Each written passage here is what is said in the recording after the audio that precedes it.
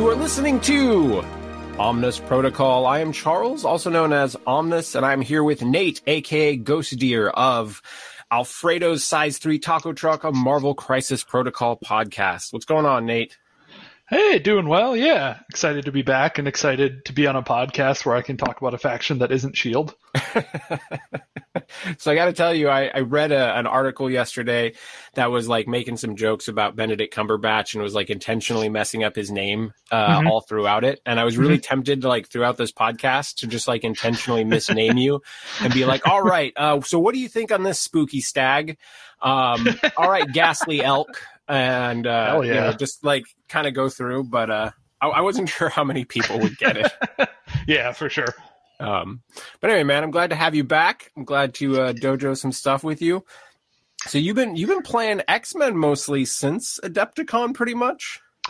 Yeah. So after Adepticon, there was some revisions to the Guardians roster that I was playing around with, and then also just kind of experimenting with other factions since I've been playing nothing but Guardians for a long time. What really kind of cemented things for me was actually the new Challenger format and the card rotation.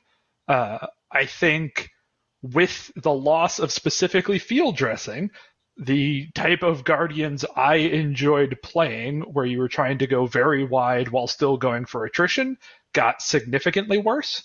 I still think there are builds of Guardians where you take like the Reality Space Thanos Guardians, or you take like the one very big model and kind of build around that and deliver that, or like Hulk Guardians can still have a lot of game to them, but I found those less interesting and the loss of flexibility less interesting, so I kind of jumped ship for something else, and kind of looking around and testing stuff out.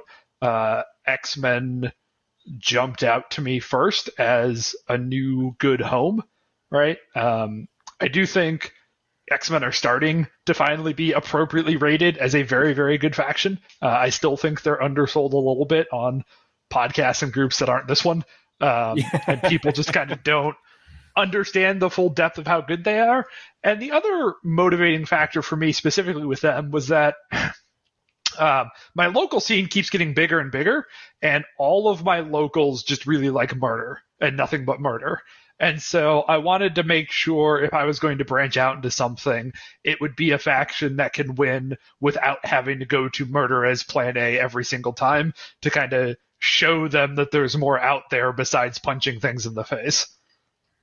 Yeah, that can definitely be a thing. I think you're probably not unique in this sense, because I feel like my meta can be that way too, where there's a lot of players that will just gravitate towards factions that play the middle brawl, and it can very easily, if like everyone's playing that, you just can show up to the table like, oh, well, you're playing single extracts, I'm playing single extracts, we've got gamma demon intrusions, like the priority roll almost doesn't matter, you know, and it's and then people aren't experiencing the full breadth of the game. Not that there's anything wrong with having that be your strategy, but it's certainly more fun when a community is utilizing as many of the crisis cards as possible and the different layouts. Like, man, I was just super excited listening to the last Across the Bifrost, and they were talking about the team format that Pat recently played in, and how they had to have all the crisis cards used across their team, and like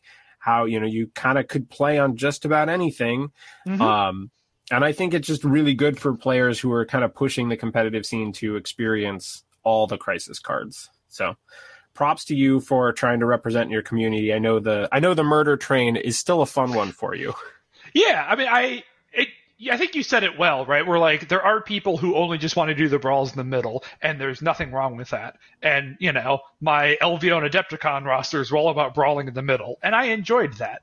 But when you pointed out, it's like, if you and your opponent have the same 6 crisis, or like 5 of the same 6 crisis every time you line up, I just got kind of bored of that amount of repetition, right? I think the murder brawl is interesting as one way to play MCP, and I enjoy that. But one of the things I like about X-Men is that they can interact with all parts of the game, right? You can build X-Men squads that will fight you in the middle. You can build X-Men squads that are focused on scenario, right? You can, to some extent, do all of this in the same roster. And I just enjoyed seeing seeing and playing more of Marvel than just the central brawl. But I don't want people to think that I don't like punching stuff in the face, because I enjoy punching stuff in the face. Well, I think one of the nice things about X-Men, like people will commonly be like, oh, well, if you're playing this pacifist, why don't you play Web Warriors? Mm-hmm. I think one of the things I like about X-Men so much is that, like, when you have to brawl, when the situation gets to the point where you're like, to win this game, this character has to get dazed, or this character has to get KO'd, or I need to get, when you have to do something like that, X-Men are still bringing lots of options that facilitate that decision. So it's not like, oh, well, I'm hitting with, 4 dice, no reroll attacks, hoping to daze someone. Like, man, sometimes just having War Machine go one-on-one with someone and you're like, I need this character to get dazed to stay in this game. And you're just like, I have just no way of helping him. Yeah, I think, because I did look at Web Warriors, right? I've played against Web Warriors a lot and thought about that. But, like, if you talk about worst case scenarios, which has been a lot of my testing in X-Men, which I'm sure we'll talk about later, has been testing kind of the worst case scenarios. Something like Demon's Hammers, which is my slowest scoring extract and a secure that I'm not super excited to play. Something like that for Web Warriors is a nightmare, right? Like having to deal with just hammers for points, basically, because you never want to get incinerated. Your opponent getting hammers to hit you harder. It's real difficult, right? But with X-Men, you can bring a squad that's plenty happy. They're not the best at it, but they're happy to have that fight in the middle of the table and can win that. And that's really why I decided to go with X-Men over something like Web Warriors, because they do have that flexibility to, when somebody challenges them to a fight, they can rise to that challenge in a way that some of the other control teams can't. Yeah, totally fair. I was curious, was there anything specific about X-Men, like playing X-Men, that made you go, okay, this is something I want to dive into more? I know you already mentioned that, like, just being able to play a little different game than all of your other locals is important.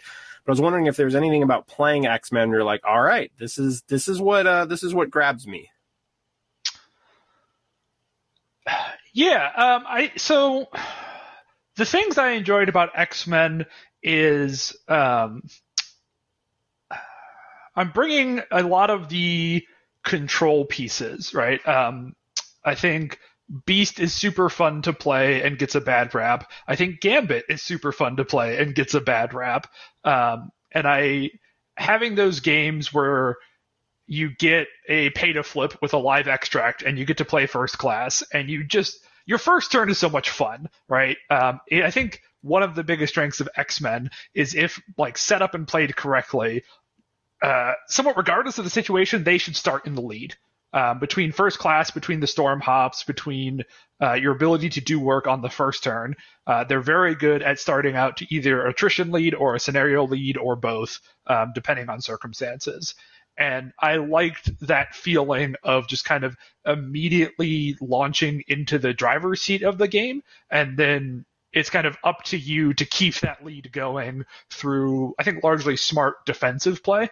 You know what I mean? I think a lot of, like, when X-Men are working in their ideal situations, they launch out to an early lead and then they play smart and defensively to keep that lead until the end of the game. And this is like somewhat tangential to the point, but I think defensive play is more interesting in Marvel than offensive play. It's something I also noticed when Vince convinced me to play some games of S.H.I.E.L.D., where, like, offensively, especially now, you don't tend to have a lot of levers or decisions in what you're going to do. It's usually fairly obvious that, like, oh, this character is in range to punch this person. He's going to do that and try to get them off the point. And whether or not they do, you change your future plans, but, like, your immediate decision making is usually pretty simple.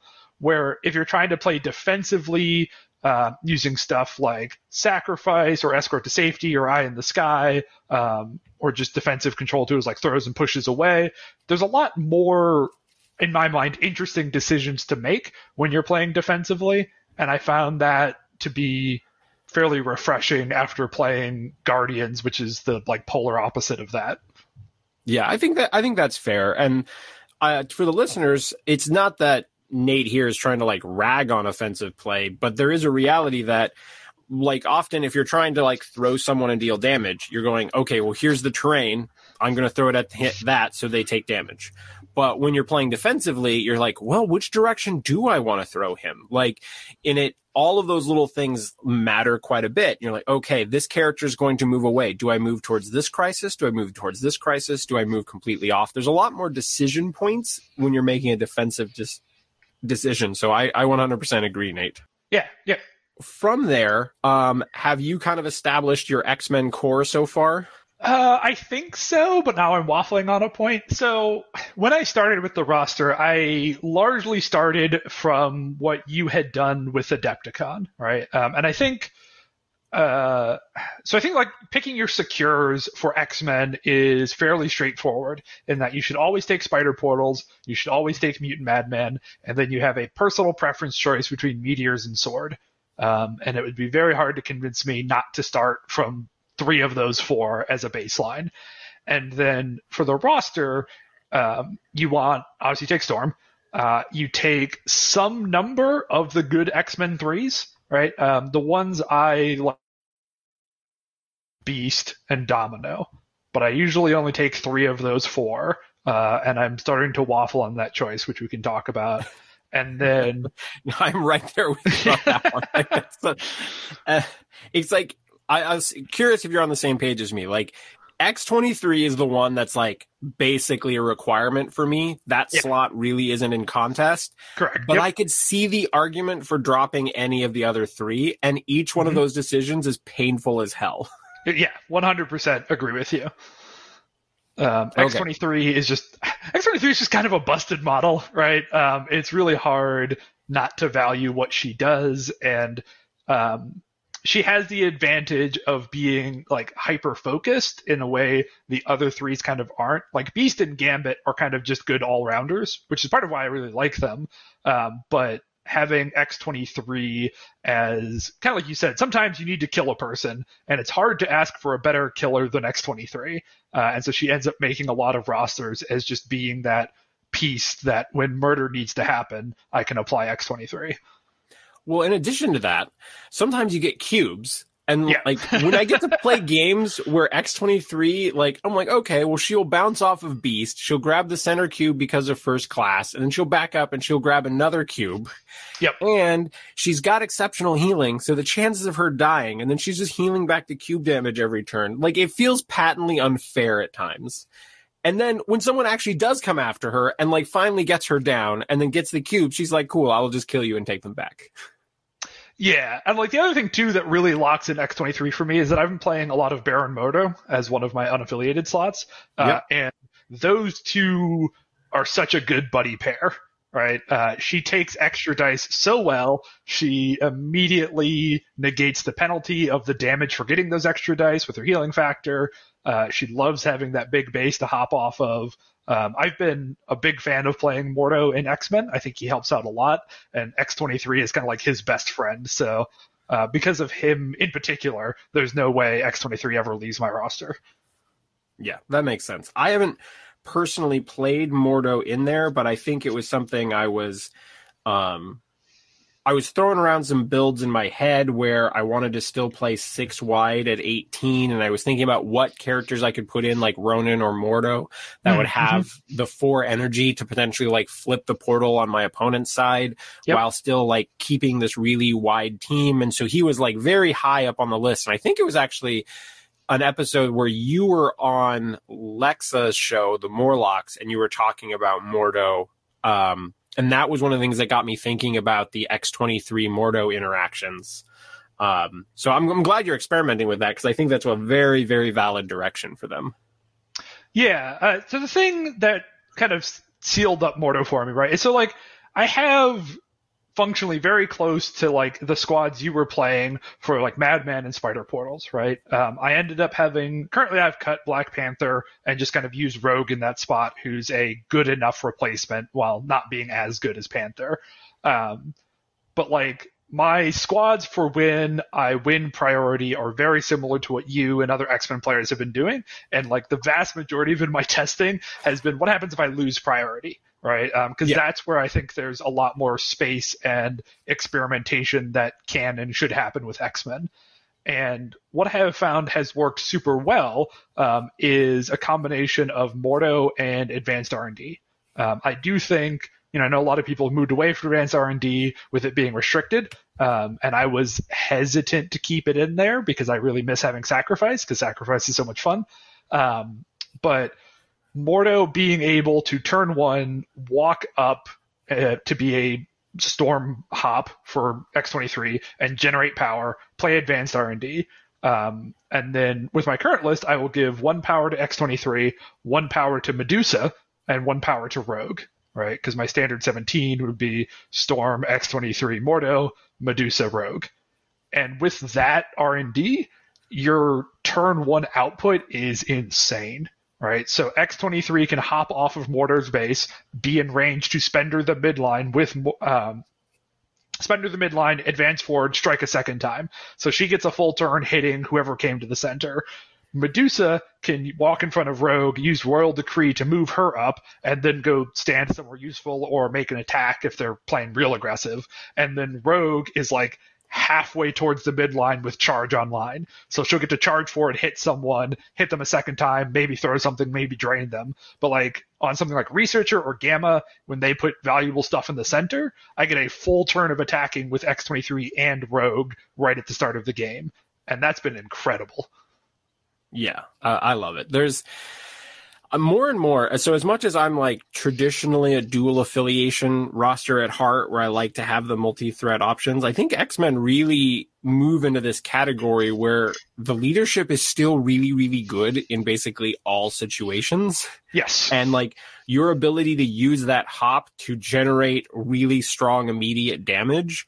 Mm-hmm. There are such like, I've been playing around with just like making MODOK my last slot and being like, all right, if you want to put me on an E, that's fine, but MODOK's gonna double attack you and throw and bow you round 1. Like, if you're cool with that, then let's do it. Like, I just want you to know that that's what's coming, and it's so stupid.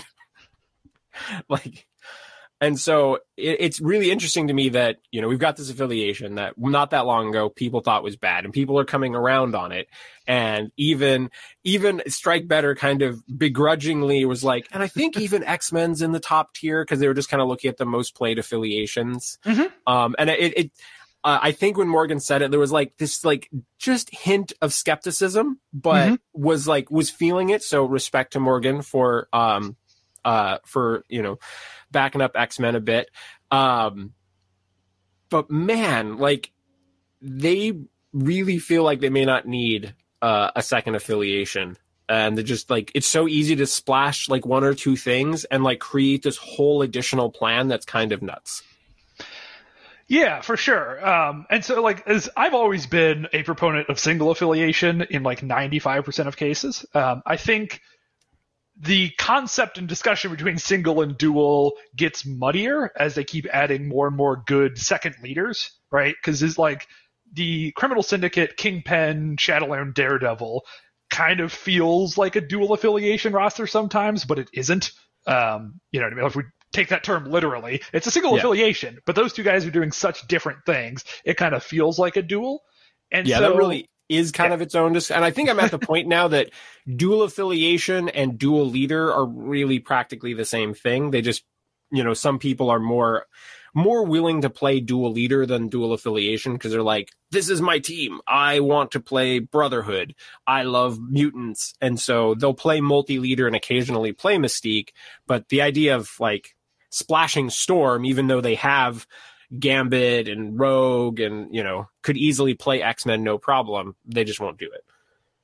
Yeah. And then with X-Men, it's just like, we're finally actually now spoiled for choices, right? Like a lot of, I think, X-Men's more recent success is they keep getting more and more good new releases, right? I think everyone agrees X23 is a great model. So getting X23 has been a huge help. I think most people understand that Rogue is a great model, and having Rogue has been a big help. You and I are still working hard to convince everyone that Gambit is a good model. Yes. It's still a fight that's happening, but Gambit is a very good model. And so my roster already feels so strapped for choice that I can't imagine trying to find room for a second affiliation. It might be a different story if Cyclops' leadership wasn't the worst in the game. But since it is the worst in the game, we can pretty quickly just kind of skip past that and just like, no, you know what? Storm is good enough in every situation that I never feel bad about having her leadership, right? There's no situation where I'm like, man, my leadership's really not going to help me out much this game. That just isn't true. Yes, that just doesn't come up. Like, I'm not even sure X-Men leadership is actually okay. Like, I kind of miss, this may be like old school MCP Charles talking, but I kind of miss the days where like grabbing the center extract was like this risky maneuver that you were like, man, is this the right time to do it? Am I just going to lose this character? You know? And like with X-Men, it's just like, oh no, I'm always going to take it. Like sometimes with a 2-threat, I don't care. Like, yeah, I hear what you're saying. I think there's just like the arms race for dealing with center extracts has gotten so high, right? Pretty much honestly, since like the release of Deception, kind of changed my mind on that being interesting. Where like before, you know, putting someone in the center, there was this interesting tension on like, okay, how many attacks are they going to be able to make? Will they be able to make those attacks while still standing on the secure and getting profit that way? But with Deception and a caveat that like so many of my locals are either playing Brotherhood or splashing Mystique. I have Mystiques everywhere. And so with Deception, that whole thing just gets thrown out the window and I think isn't that interesting. Because if you go and touch the center, they're just going to Deception you in and attack you very profitably from very safe and smart locations. So I don't feel bad at all. So like even that like is kind of like isn't always going to work. Yeah. So just like with there being more and more ways to punish you for getting the center extract, and there being more models like Angela and Amazing who can go get it safely, I don't feel bad at all having a very safe and consistent way of getting the center and leaving. I think the feeling that I've gotten to is like, so obviously X-Men are great on pay to flips, but the last game I played, I was showing someone how X-Men work. And fundamentally, we played Mutant Madmen, and I think it was Spider Infected was I think the matchup sounds right. And basically, the game came down to I got the center extract and held it, and that was it. And that's actually a fair amount of games go that way. Is that X-Men grab the center, back up, and then can keep parity on the secures pretty reasonably, all throughout the game, and it's just kind of like, is that too good? I don't know. I mean, I guess there's a question of like overall game health there, but I don't think X-Men are, because like that same game plan is largely what like Vince is doing with S.H.I.E.L.D., where he's using the Grunts and Fury to get one of the extracts safely, and then doing good work on the secures and using the S.H.I.E.L.D. leadership so that if he goes down by one, he'll make up that point eventually, and we'll win the game out in a very similar play pattern to what we're doing with X-Men. And so I don't, there's a question if AMG thinks it's a problem, but if it is, it's more than just X-Men they're going to have to touch to fix that up, right? So yeah, probably true. I mean, I think in the grand scheme of just like, if I had the decision of like, should Angela and Amazing Spider-Man and Storm exist, I think my heart says no, as much as I love playing it. But back to the dual affiliation talk. Obviously, I'm still playing Black Panther. I think he's a god. Yeah. And there's a 2-threat spot that I prefer Toad, but could easily be Okoye. And so if I can just make room for Shuri, right, then that like gives me like a Wakanda option versus like, say, Criminal Syndicate on Scoundrels or something like that. But I'm still like, I always debate. I'm like, even though it's literally like one tactics card and one character, I'm still like, but X-Men are so good all the time. Do I even need this? Like, is it advantageous for my roster, even with as minimal or like, I have like, oh, I'm playing Toad and Rogue and Gambit. And like, can I splash Magneto? Does that actually make the roster better? I don't think so. And yeah, it's an interesting, even with how easy it would be to add a second affiliation, I'm not sure X-Men need it. Yeah, I don't think so. And I think what you end up giving up when you do that kind of duel is that like a lot of times what really pushes an affiliation over the edge is what unaffiliated choices they're making, right? Like in my case, both Mordo and Medusa are unlocking some real nasty stuff that is not like inherently part of X-Men. And so my choice is, do I want that nasty stuff, or do I want to play a Brotherhood list that might be missing its own kind of like nasty splash tech, right? And you're just kind of like, you're combining vanilla X-Men with vanilla Brotherhood, where I'm more interested in having vanilla X-Men plus spicy X-Men. Exactly. So curious, are you playing a 5-threat at all? I am. So my last slot right now is Juggernaut.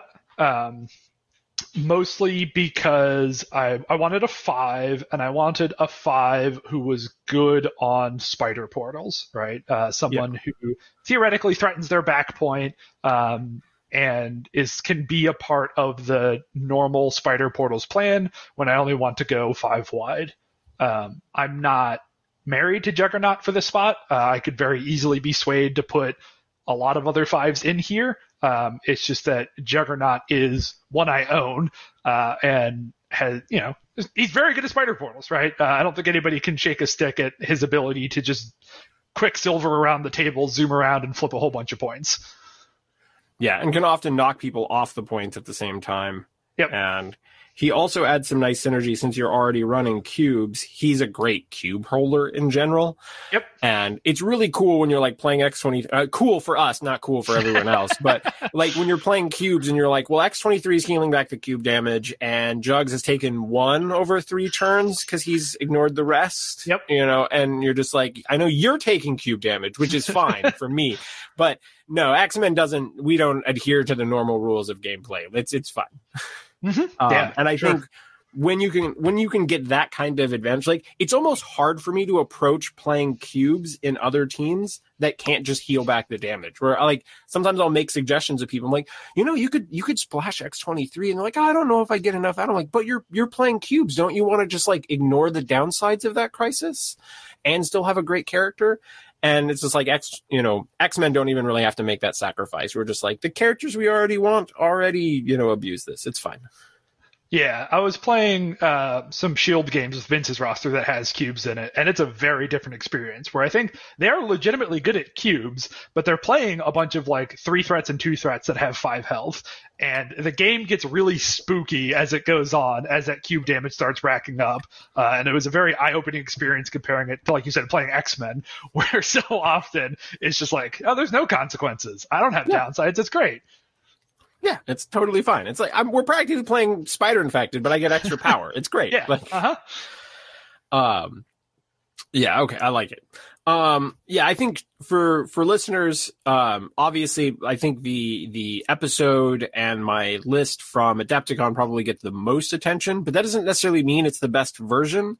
I think Corvus with Reality is still like an absolutely viable pick, even if you want to potentially like lose that restricted slot to play the Reality Gem. He's still very good in there. But Jugs, Doctor Strange, I think Loki with Mind Gem, there are other 5 threats that fill that spot. Or I mean, you can play like Ronan or Mordo and like play a 3 or a 4 that kind of does what you want on Spider Portals 2. That's why I was asking Nate, like, are you even running a 5 still?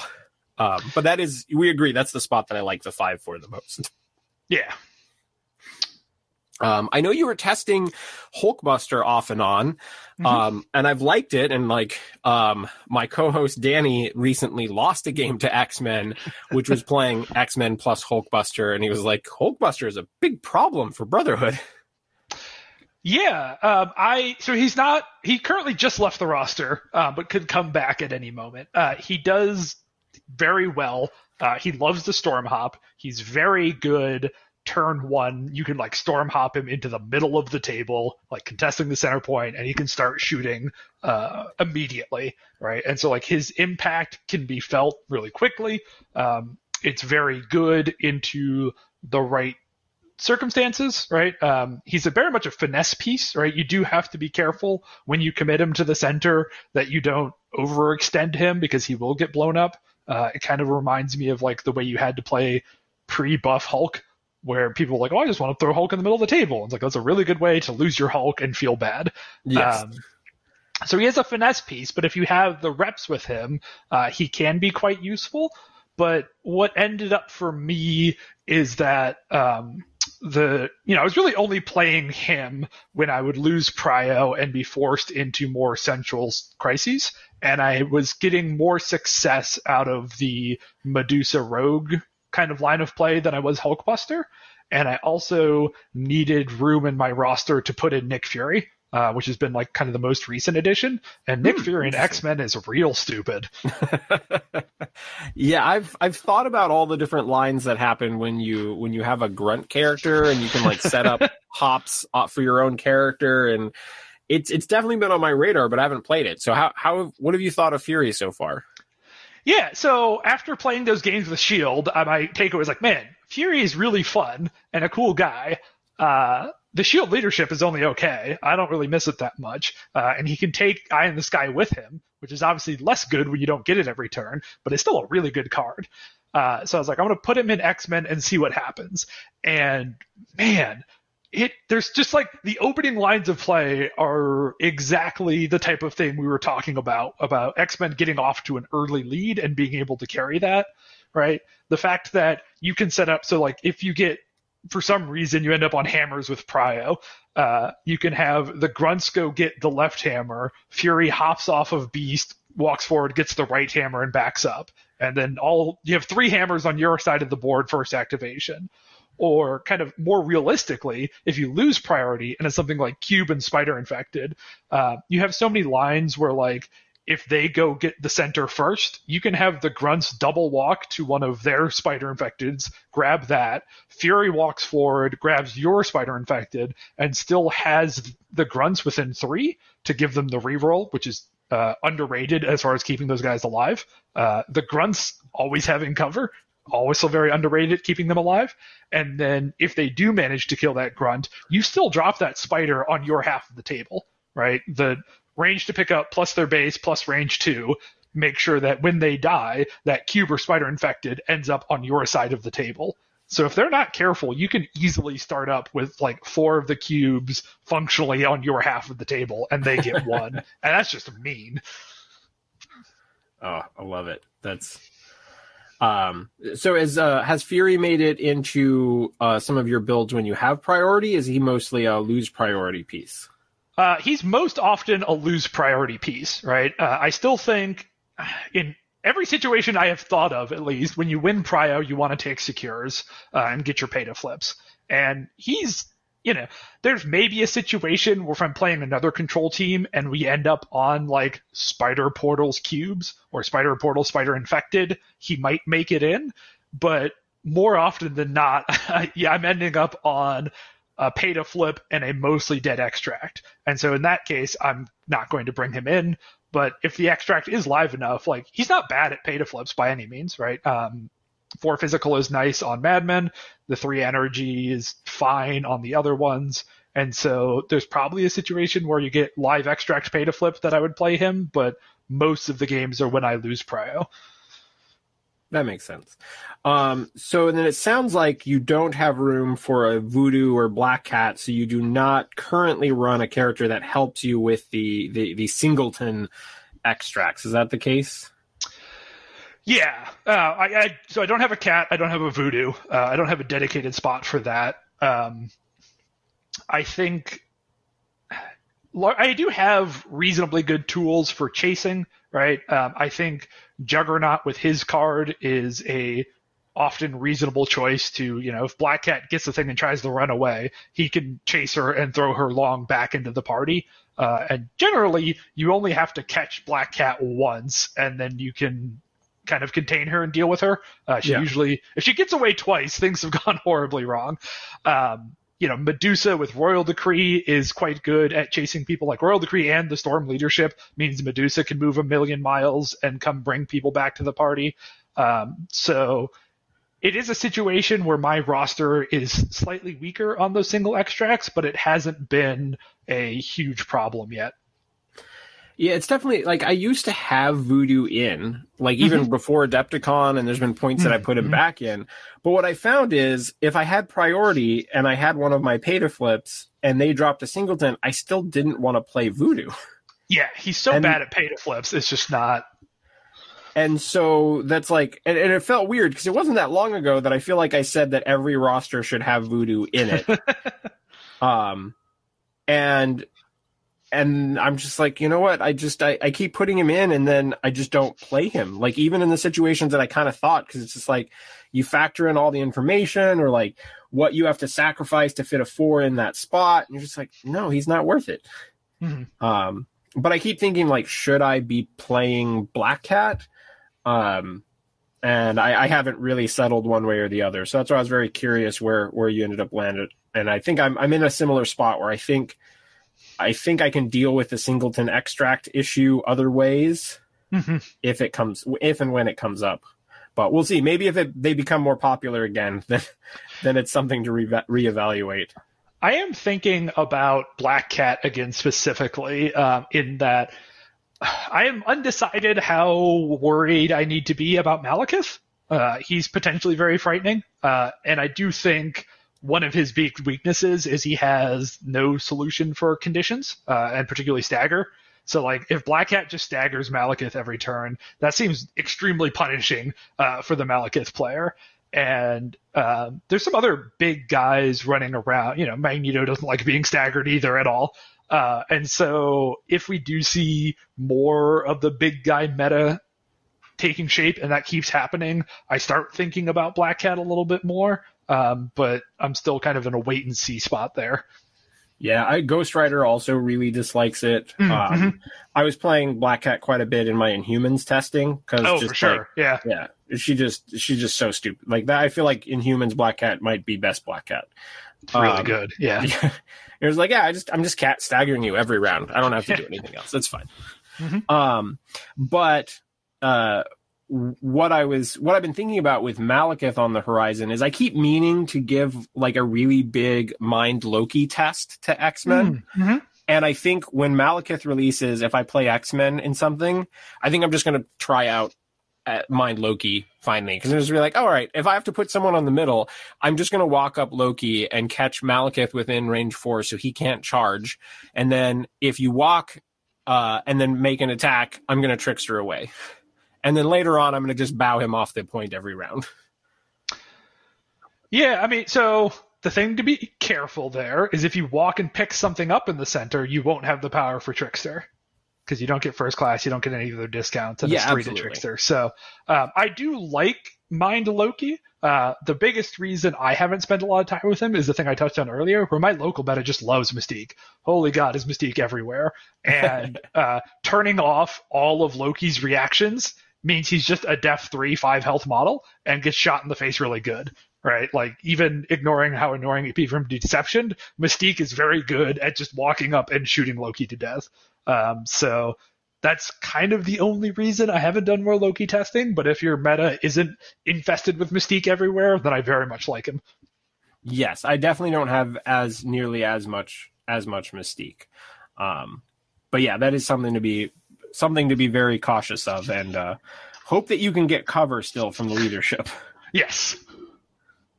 But yeah, I think that's something if while Malekith is everywhere, it's like, well, seems like as good a time as any to really like give this Loki plan a test and see what I think. Definitely, yeah. But yeah, I'm a little less worried about it, but I think people who want to battle in the middle have to think about that a little bit more, because it's just like when he pops off, like he's gonna be one of those characters. It's like Reality Thanos. If Reality Thanos starts off swinging and gets loaded with power for the rest of the game, that game is gonna suck. Yeah. He's like the most snowbally character we've maybe ever seen. Right? Yes. Because like as soon as he starts hitting, he gets more power to hit harder. His leadership is entirely a snowball, where once you start killing stuff, you get more power and more positioning to kill more stuff. If his train gets rolling, you're in for a very bad time. Yeah, absolutely. And then we just got his card today. So like today, this episode will release after LSO, but this was recorded when we were just reading his card. So timey-wimey, wibbly-wobbly. But man, also getting a cost 3, like let's push everyone, from range 3, a short push, no size restriction. Man, Malekith is going to be everywhere. Yes. I'll be interested to see what his tail looks like, but certainly upon release, he is going to be everywhere. Yeah. I mean, I'm ready to try him. I've been ready to like dive into something new and experiment. So I'm certainly going to like give him my test. I'm not sure he's the end all be all of attrition, but he's certainly going to be a character that when he starts swinging, when he comes out strong, I think it's going to be a rough snowball. But my concern is like, what happens if he comes out and he whiffs? Like, yeah. So we just recorded a taco truck yesterday talking about Mini Extravaganza news and stuff, right? And so we talked about Malekith a bunch there. And I think kind of no matter what, he's probably not a leader and character for me because he does have those games, right, where start of the game, he's going to walk forward, charge someone, and he's going to be on 0 power then, so no skull crits, and it's just 7 dice, which is not a small amount of dice, but for a 7 threat, that's not a crazy high number. And if those like initial 7 dice go poorly, he's in such a bad spot, right? Like, it's likely most games the snowball will get started, right? He reminds me a lot of Black Swan, who I've got one dude in my meta who loves Black Order and is playing a lot of Black Swan. And she's kind of a similar design where everything she does is based on the dice. And she rolls dice very often and has big pools of dice. So typically things go her way. But every once in a while, every 5 games, every 10 games, the dice abandon her and she feels like crap. And Malekith is a kind of similar problem where outside of the card we just saw today, which is changing my thought process some. But outside of that, if he rolls like all blanks, he does nothing. Right. And that's worrisome for someone like me who enjoys consistency and guaranteed effects. What I'm worried about is Malekith in September after Fury Senior comes out. Because play pattern of Senior walking forward, shooting someone, auto-generating a power, and then teleporting Malekith to the middle, literally within range 1 of the point. So he doesn't even have to charge, and he's got 2 power for re-rolling skulls. Yeah, that's going to be way scarier. Yeah, you can just do that in X-Men. You don't even need Fury Senior. I know. That's actually, Dizzard had mentioned it on their episode, and I got questions already. We're like, oh, are you going to play Malekith in X-Men? And I was just like, I mean, I don't think it's a weird thing to be like, yeah, there's a big 65mm base that loves teleports. Why don't I try him in X-Men? Because his charge doesn't quite get him onto the point, which I think is a really important distinction. Yes. And so it is something that I'm willing to try. And I actually think 7 is a slightly easier threat level to work with than 6 for X-Men. That may seem weird, but I feel like a lot of times playing a 6, like if I lose priority and I'm getting stuck on a center, I'm usually playing my extracts, which means we're probably playing at 17. And like playing a 6 does weird. It means you have to go like 3, 3, 3, 2, 6. Yes. And then like that 2 doesn't really do that much for you. Like, yeah, it's an extract holder, but it's not crazy. I think some of the math just works out in interesting ways. Like say, if we're playing at 20 on Alien Ship or something, right? The math of being able to do 3, 3, 3, 4, 7 is actually really cool, and it fits in like all of your key tech. You're like, I can have Rogue in that spot, or I can have Panther, and I can still play like my great affiliated 3s. I think there's some ways that 7 just kind of works a little bit better, but no, I totally agree with that. Right, kind of like exactly what you said is part of why I ended up moving away from Hulkbuster. In that, like, I really liked Hulkbuster, but in almost all situations where I was losing prio and needing to fight, Hulkbuster Toad is not as useful as Rogue Medusa, right? And just the math very much is more awkward for 6s. 5s and 7s are more interesting to me as the expensive pieces in X-Men than a 6s. Yeah, and maybe that changes down the road if we get like a Jubilee or something, like an interactable affiliated 2 that for does sure. something really cool for the team. Like that's one of my main wants. Like my main X-Men wants are like, give me a long mover. Like if I could have an Archangel or a Nightcrawler or someone who fits in a nice 3 or 4 slot that's a long moving character, I love that. Yes. And then give me a 2 that has a 3 physical, 3 energy, and not slow move, and that can interact. And like, I'm going to be pretty happy. Yeah, absolutely. But yeah, that's right. I was trying to make Hulkbuster work, and it's like we talked about off podcast that it's like, hey, let's try to solve one of our worst matchups, like Criminal Syndicate on Scoundrels with our extracts. Yeah. Which, by the way, shout out to Sploosh for winning that game in the league. Great game to watch, by the way. Check out the Danger Room Twitch channel, or a YouTube, as I think also reposted it. Yes. But it was a great game of him playing X-Men into Scoundrel Spiders, which is the worst possible situation, versus Criminal Syndicate. And the way he plays out of that situation was fantastic, very well done. And like, obviously he needed some key things to go his way, but the way he orchestrated it, was awesome. And I think that's a dread matchup for anyone, and to get it in like kind of an official setting. I'm sure any X-Men player knows what Sploosh was going through and was like, oh, Jesus. Yeah, but he definitely did a very good job identifying his out early on when his opponent brought Kingpin forward to hold the center point. And I think a lot of players might not recognize that if they do that, being X-Men, you're very good at early attrition. And if you can pour a bunch of stuff into Kingpin, he's not invincible, right? You have the damage to bring him down. And if you can do that early enough, then Scoundrels becomes better for you than your opponent at that point, right? Like, if you remove the Kingpin leadership from the equation, that matchup changes a lot. And Sploosh did a very good job identifying, seeing that out and going for it, which was very cool to see.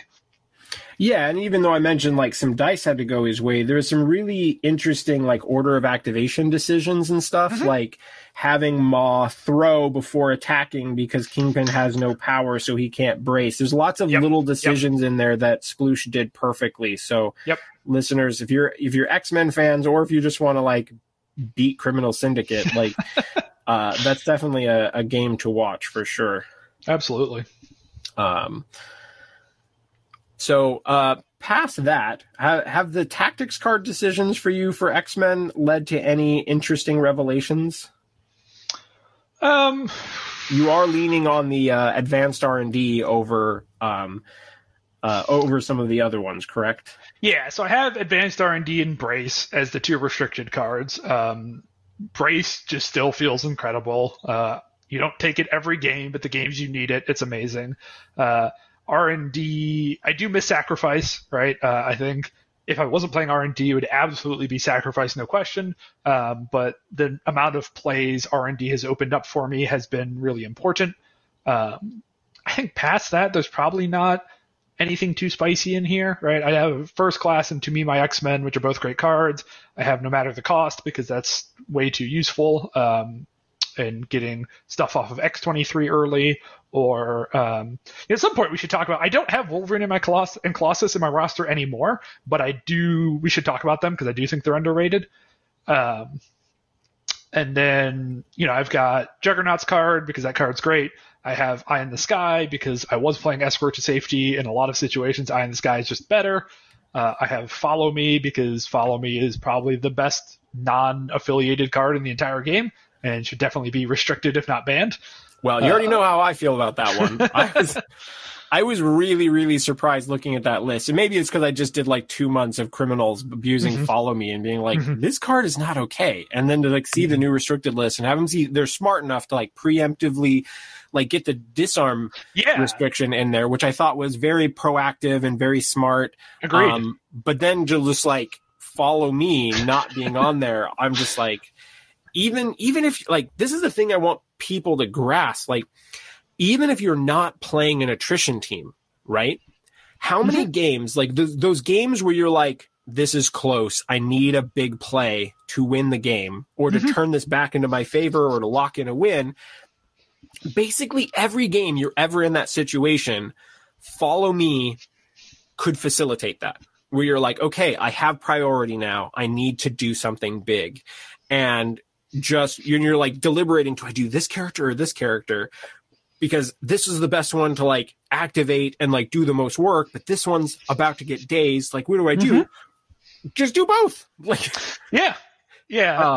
reminds me a lot of the play patterns. Like, it feels like a more expensive and worse All You've Got, but even a worse All You've Got is still an insanely good card, where it has that same play pattern of like, I'm just going to do a lot of stuff at once, and you don't have any say in this. You just have to watch it happen, right? Like with All You Got, I'm just going to, beam your whole team 4 times. It's going to feel real bad for you. And then, sure, you'll get a response afterwards. But if I do enough work, the response doesn't matter. And Follow Me is similar, where it's like, okay, this character is going to do all of their attacks. The second character is going to do all of their attacks and throw you around and do whatever it wants to. Yes, you get a retaliation, but if they do enough work, it doesn't matter. And so there's a lot of like similar play patterns to what you used to see with All You've Got, which makes me suspect if this cards get more popular like it should, it will almost certainly get restricted or removed. Yeah, I 100% agree. It's just what it fundamentally does, and I think the main thing where I just want to slightly elaborate on what you said, I think worst case scenario, it's a worse All You've Got. Yes. It's best case scenario, it can be even better than All You've Got because you basically accomplish the same thing with no downside. Yes, 100%. And so it's just kind of crazy. And I think part of it comes from a mentality of people don't think as much about the cards that influence turn 5. Right. And, turn 4, like it's really easy to think about how good the cards are when you're playing them round 1 and round 2 very consistently. Yes. Yep. Follow Me is not usually that, but yeah. And so I think that's one that probably could be in almost any roster, and it's going to take some interesting decision points for when do you fit it in. But yeah, it's certainly in the roster 100%. So. All right. Well, I think we're going to dive into some more X-Men stuff and keep chatting, but I need to save a little something for the bonus episode. So we're going to close out the main episode here. Listeners, I hope you enjoyed, another player's perspective on X-Men. I'm getting I get asked for X-Men episodes and links all the time. I keep, there's been a number of times I'm like at dinner with my girlfriend and she's like, what are you doing now? Like another person asked for the links and they asked the same question. So I'm sending them like my favorite 2 X-Men episodes, a couple of the episodes from Danger Room, and just getting it all out there. And I've been really enjoying hearing about your testing. So I thought it'd be super fun to get some of your thoughts, because it fits into the same like strength that I think all X-Men players are getting at, but you definitely have your own like Ghost Deer, Spectre Elk, Ghastly Moose, stamp of approval, that makes it kind of your own thing. And so I'm really excited for listeners to hear about that. But if they want to hear more from Ghost Deer, where do they check out your stuff? Yeah, so the easiest place is the Alfredo Size 3 Taco Truck, a Marvel Crisis Protocol podcast. If you search that on pretty much any platform, you can find us. We have a Twitter. I have my own Twitter on GhostDeer6. If you want to just DM me, I'm on Discord in basically every Marvel Discord as Ghostier. So you can just DM me, find me there. There's an Alfredo's Discord. If you want to talk to me about X-Men or any of the other factions I dabble with, like Guardians or Asgard, I'm very easy to find. It should not be difficult. Yes, and you seem like you're often bored at work and totally ready to hop into some discussions. Yeah. Well, I appreciate it. Well, listeners, make sure to go check out some sweet Ghost Deer content. And then I'm going to say the most OP thing that you can do is use Mordo to advance R&D to your characters and set up some great plays where you then get the deal damage to X-23 that she just heals back anyway. And you tell your opponent, yeah, Mordo's not just for convocation.